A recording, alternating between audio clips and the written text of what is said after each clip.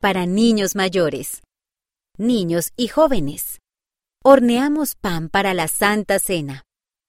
Un grupo de niñas de Utah, Estados Unidos, aprendieron a hornear pan en una actividad de la primaria.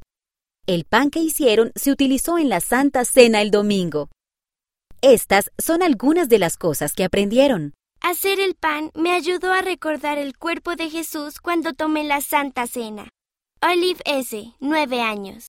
Me gustó lo suave y reconfortante que era la masa. Me recuerda que Jesús también me reconforta. Peyton S., 9 años. Teníamos que aplastar la masa y luego se levantaba de nuevo. A Jesús también se lo empujó, pero él se levantó de nuevo. Él me ayudará a levantarme de nuevo también.